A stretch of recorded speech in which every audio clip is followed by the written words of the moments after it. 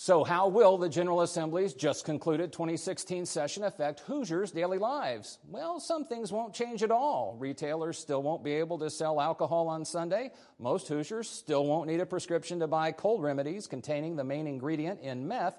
And Indiana's civil rights law still won't protect members of the LGBT community. On the other hand, schools and teachers won't be held accountable for last year's disappointing ISTEP scores.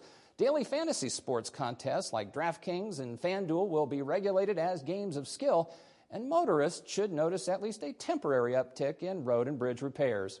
Hi, I'm Jon Schwantes, and on this edition of Indiana Lawmakers, we'll take stock in a bit more detail of what did and what didn't pass this session. Joining me for the exercise will be the leaders of the General Assembly's 4 legislative caucuses. First, though, this report from Christopher Ayers of WFYI Public Media.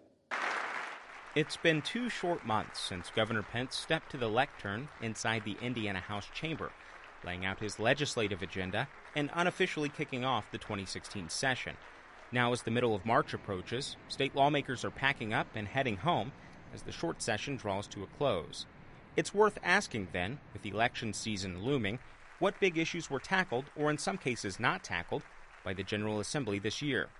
First, what did the legislature get around to addressing?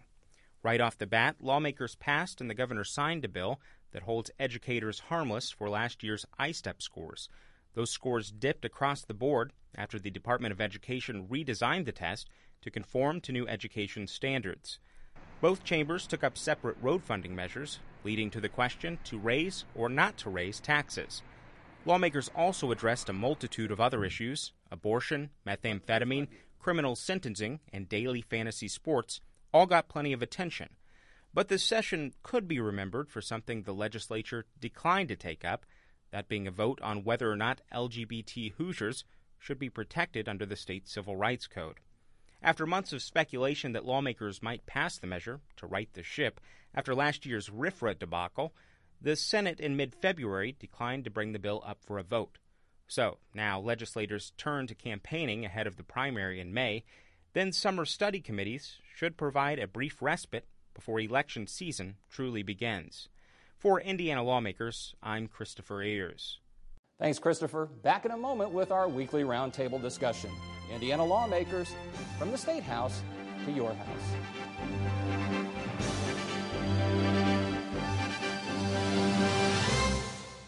Purdue startups speak modalities, helping children and families coping with nonverbal autism to develop communication skills, helping people, changing lives. Purdue Research Foundation. Contact innovation at prf.org.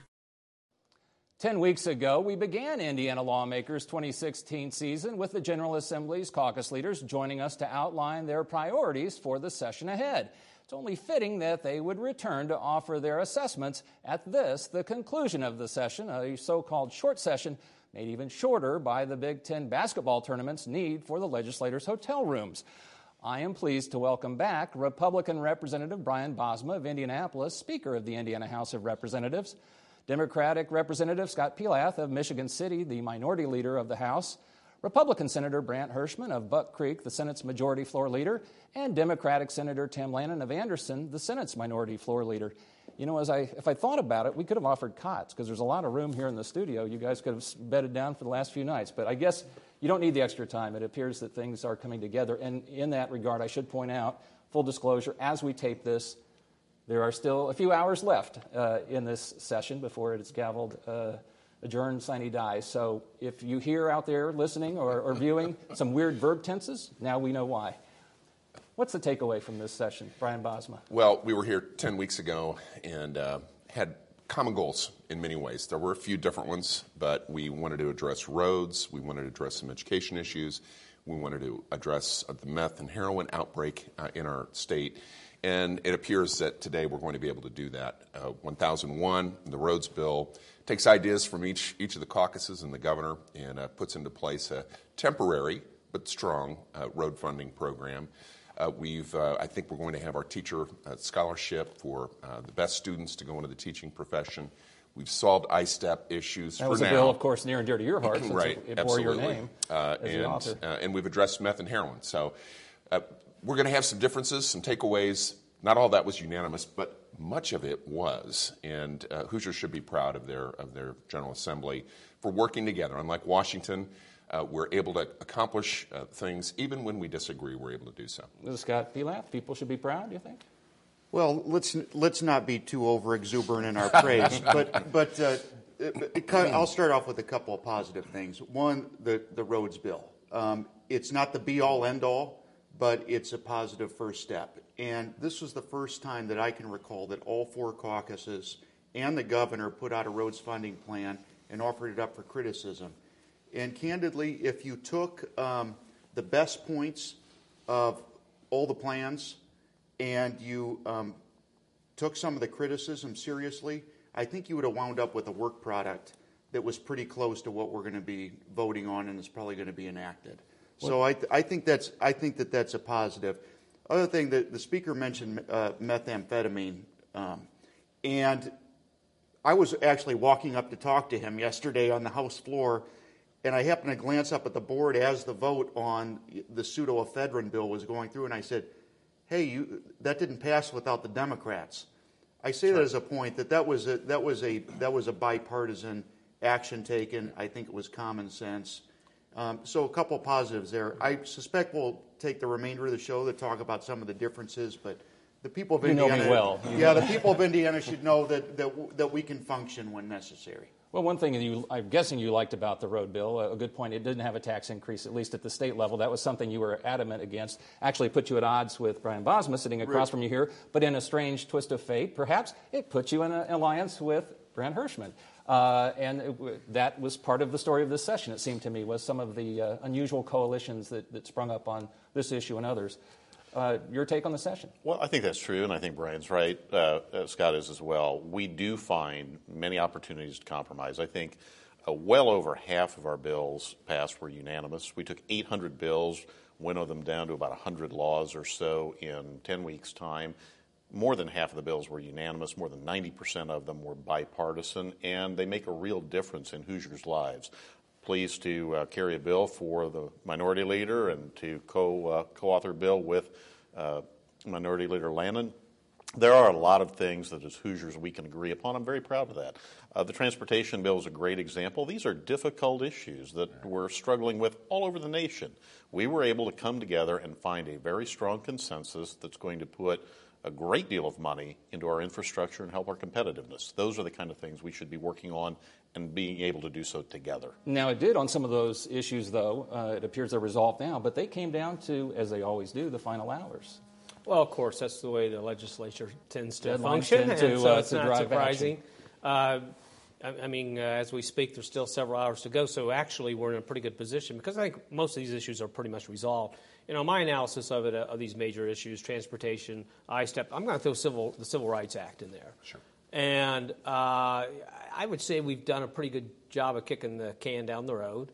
We did come up with some temporary solutions on ISTEP. Basically, we came up with a solution that Glenda Ritz and Senator Stoops and our caucus proposed back in November as far as what to do on a temporary basis. But we're going to take a look at what we're going to do long-term as far as replacing ISTEP. And you were talking about holding the schools and teachers harmless. The whole harmless. Force that's right. The diminished scores last. Which we did in 2 weeks. We did those were the very first things that the governor signed, right? I mean, in January, if I'm not mistaken. Right. On the sustainability of our infrastructure, there just wasn't going to be consensus among the majority party there as to a long-term plan. So, again, I understand we're going to form some sort of a super committee or something to take a look at that, and that's fine. Civil Rights Act, a big goose egg. We did nothing. So, I think some individual bills, as Senator Hirschman has talked about, are very good, very good.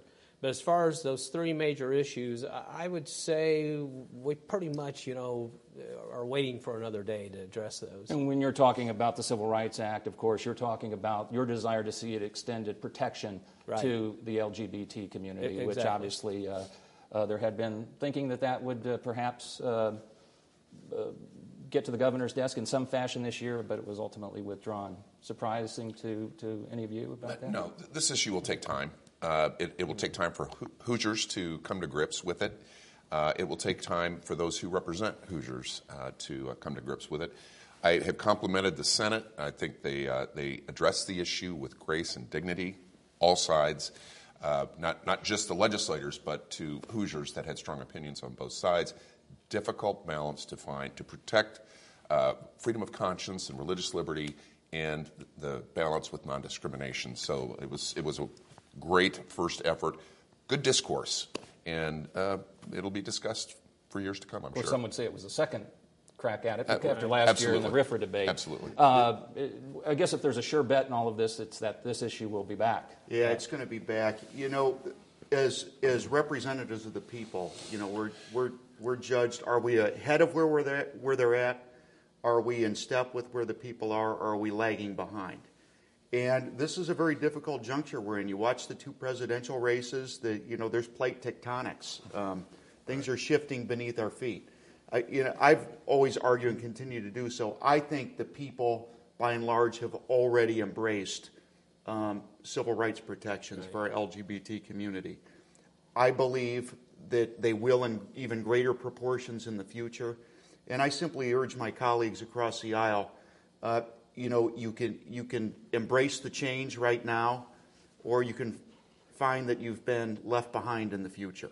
And it's not too late for them to change, but it's certainly not too early.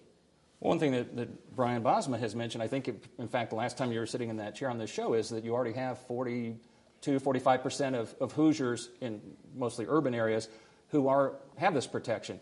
Brent Hirschman, is that good enough?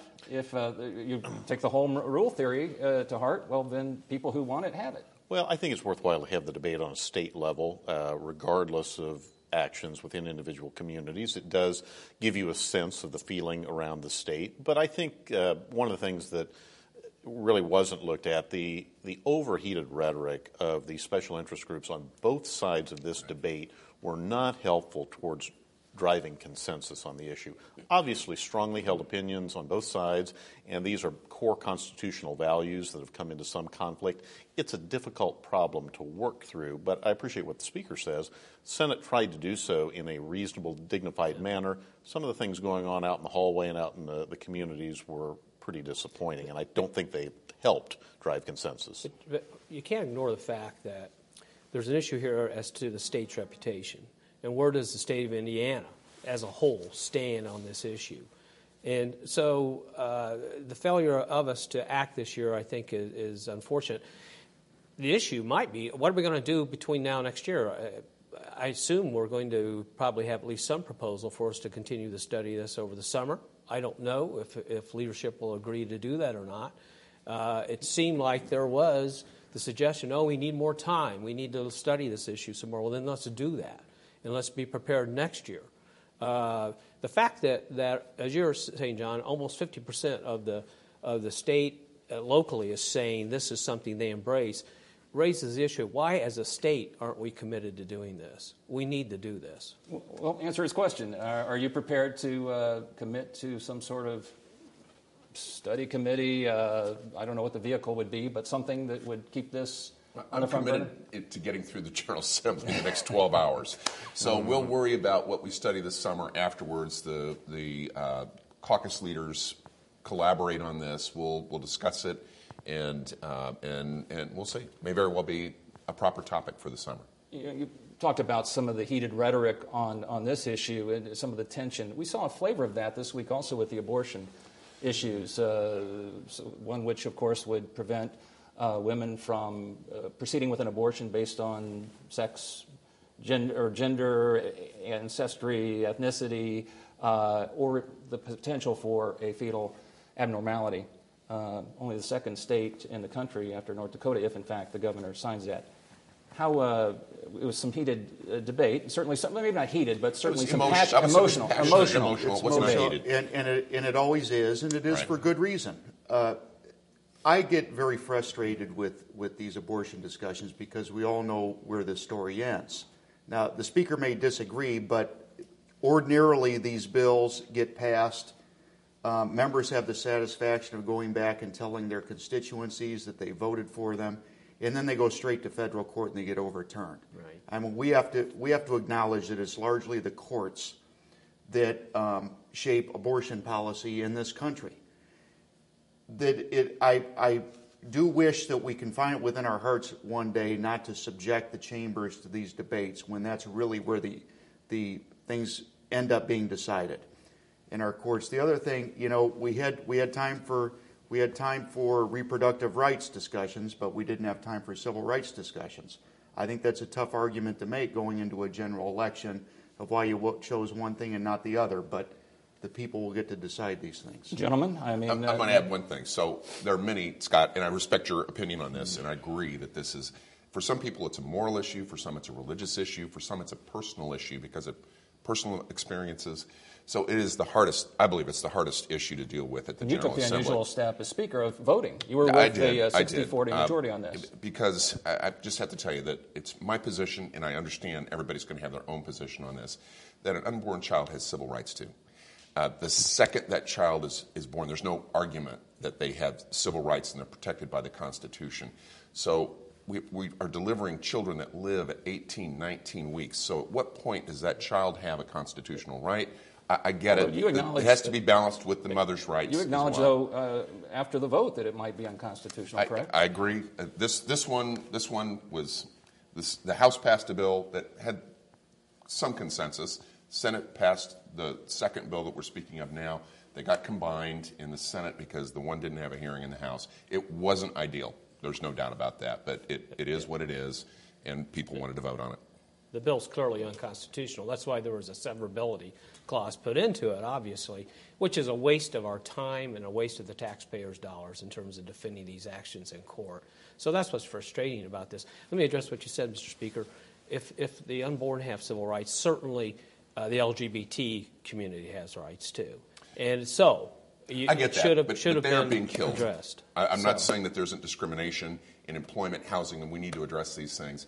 But we have to acknowledge that we've lost 30, I think the number is 35 million children to abortion, and I'm not trying to get in a big debate about it, but it has a different flavor for a lot of people. And Brandon Hirschman, you should weigh in too, because the Senate was very vocal on this issue, was last year when the House didn't even hear similar legislation.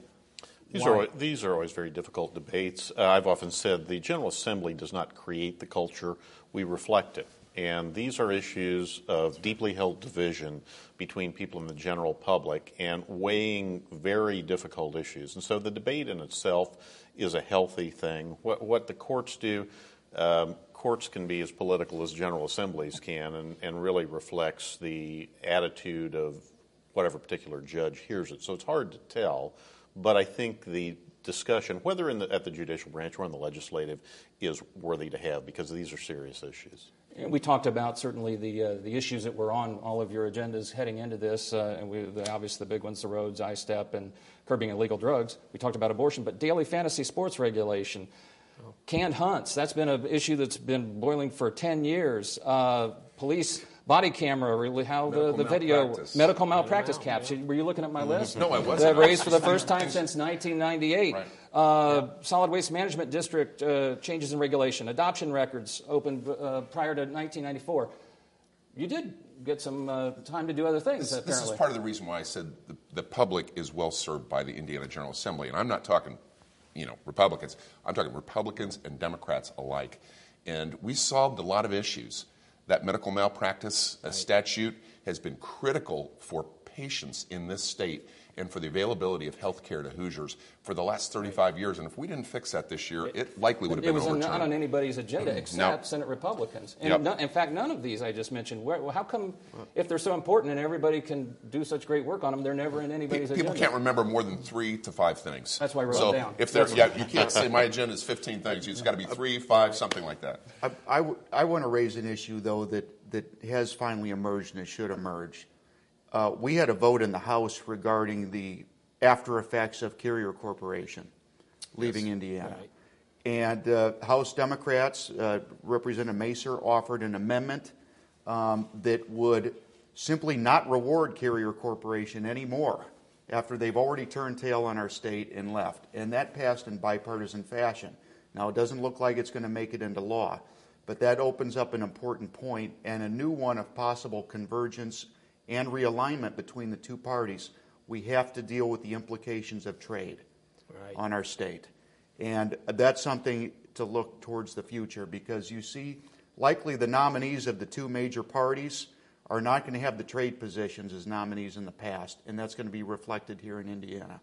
It's one thing to cultivate a good business environment, but we're going to have to deal with the after effects of massive job realignments and massive job losses because of things that neither state government nor the people themselves can control. When you're talking about coalitions, that brought Donald Trump and Bernie Sanders together even. And it should on the federal level, but as far as the state, Indiana is an extraordinarily heavily export-dependent economy. And we need to welcome businesses into this state. So, and we're seeing a 4.4% unemployment rate, historic low. What that says is that good companies creating good jobs are here, so that when one company makes a very short-sighted decision, that there's plenty of opportunities for Hoosier workers to say, we're going to get a better job at a better company who appreciates us more. And we've done that. In the case of Carrier, I give Indiana great credit. Not $1 of incentive that has been given to Carrier is leaving town with them. They've paid every state and local. They paid every dollar back. But people are frustrated. They see corporations being granted these incentives to create jobs, and then the jobs either aren't created or they're created and then they're taken away. And I live in a community where for years and years we saw nothing but plant shutdowns after they had received tax abatement after tax abatement. Carry the same situation. They took the training dollars, they took what other incentives were out there, and then they took their 2,100 jobs and moved them to Mexico because they could pay their workers $3 an hour. Now, unless, that shouldn't be the policy of the state of Indiana, that we're going to try to compete with $3 an hour jobs. I think the public's sort of fed up with that. Storyline's 10 years old. Yeah. Respectfully.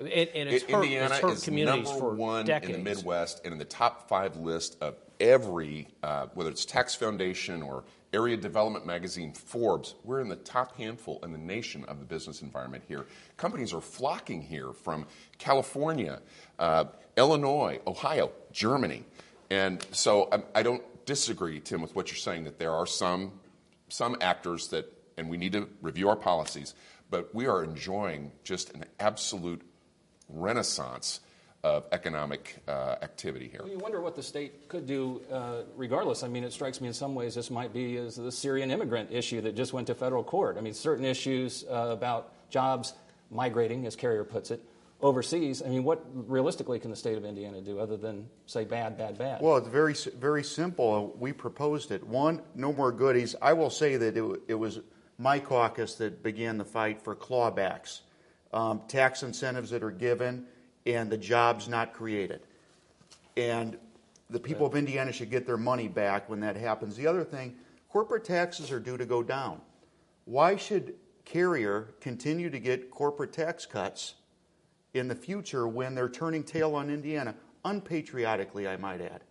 And I know that's a strong word, but I think that we need to start saying it's unpatriotic. Companies are either committed to this country or they're not. And Brant Hirschman's nodding for those listening on radio. I would absolutely agree, but I think the bigger problem, Indiana has done everything it can to be an attractive business climate, but that's one layer. The overall layer is federal policy. That's right. We have the highest corporate tax rate in the world. I ran the numbers. When Carrier leaves, there's a labor cost problem. There's also a 15% cut in their tax rate the minute they leave town. And this isn't a partisan issue. President Obama has called for corporate tax reform at the federal level. They haven't been able to get done what we've been able to get done here. I think we would see billions of dollars brought back in investment and millions of jobs created in this state if the federal government would stop spending money and lower the federal corporate tax rate. Oh, so much more to talk about, but I think the Big Ten tournament fans are banging at the door, running your hotel room, so we unfortunately are going to have to call it quits. I do appreciate your willingness to come back for the second time this session and talk about the important issues facing our state. Again, my guests have been Republican Representative Brian Bosma of Indianapolis, Democratic Representative Scott Pilath of Michigan City, Republican Senator Brant Hirschman of Buck Creek, and Democratic Senator Tim Lannon of Anderson. The 2016 General Assembly has wrapped up another session. We'll wrap up our season with the journalist who covered it on the season finale of Indiana Lawmakers. Time now for our weekly conversation with Ed Feigenbaum, publisher of the newsletter Indiana Legislative Insight. Got to take a deep breath. We were there almost. Ed, the LGBT issue, which turned out to not be the dominant issue we thought it would be. I listed a lot of things that got done this session. Would they have gotten done had LGBT been hanging over the debate? Well, I think that probably would have sucked the oxygen out of both chambers, out of the entire State House. It was very difficult to kind of approach some of these things even before that issue came to the fore and not the floor, because everybody was kind of apprehensive and wondering about how to strategize on some of these things process-wise. Should we bring this down now, or will the civil rights and religious liberties debate get in the way? How do we handle this procedurally? And I think that once that went off the table, everybody kind of took one big sigh of relief and said, hey, we can get some other things done now, and they did. And of course, now the abortion debate did have a flavor of what we would have seen or did see with LGBT in terms of the very similar battle lines, conservative versus more progressive. Where did that issue come from? That wasn't on anybody's agenda. Well, I think that was another one of those things that was processed in terms of how it came down, and the way that ended up coming down on literally the penultimate day of the session kind of disappointed a lot of legislators and actually changed a lot of votes. I think people weren't quite expecting that there would be a concurrence motion on something that the House had not had an opportunity to, I don't even want to say fully vet. They hadn't even looked at that language at all during the session. It was perhaps the most controversial bill of the session when you look at the elements that Speaker Bosma alluded to in terms of personal conscience and all the different things that were wrapped up in that. And as a result, you had some legislators like Representative Sharon Nagel, Representative Holly Sullivan, who'd been strongly pro-life, really never voted for any kind of bill that had a pro-choice element in it, that got up and gave impassioned speeches on the floor among the 11 female lawmakers that were up there on Wednesday afternoon speaking about this. And they voted against it because of the way that it came to the floor, because they didn't have an opportunity for debate. And even though the bill overwhelmingly passed 60-40, I think that there's a lesson in that for some of the leaders when we look to the future. Now, is that an aberration, do you think, in terms of this perhaps disregard for formal procedure, or are we seeing more and more of this? Well, I don't know that it's a disregard for formal procedure. And we typically see some of this in terms of conference committee deliberations where things end up in conference committee reports that, gee, we just... The old germaneness... Yeah, and that seem to have come up for the first time. But typically they're not of the same kind of controversial nature and the kinds of issues of conscience like this one. So they don't quite rise to the same level. Very good, Ed. As always, thanks for your insight. For more information, streaming episodes, and extra content, go to wfyi.org/lawmakers. You can also visit us at WFYI on Facebook and Twitter. Use hashtag Indiana Lawmakers. You can access live streaming coverage of the General Assembly on the Internet as well. And remember, you can get our show on demand from Xfinity and Bright House Networks. Well, that concludes another edition of Indiana Lawmakers. I'm Jon Schwantes, and on behalf of WFYI Public Media, Indiana's other public broadcasting stations, and my colleagues Ed Feigenbaum and Christopher Ayers, I thank you for joining us, and I invite you to visit WFYI.org for more on the 2016 session. Until next week, take care.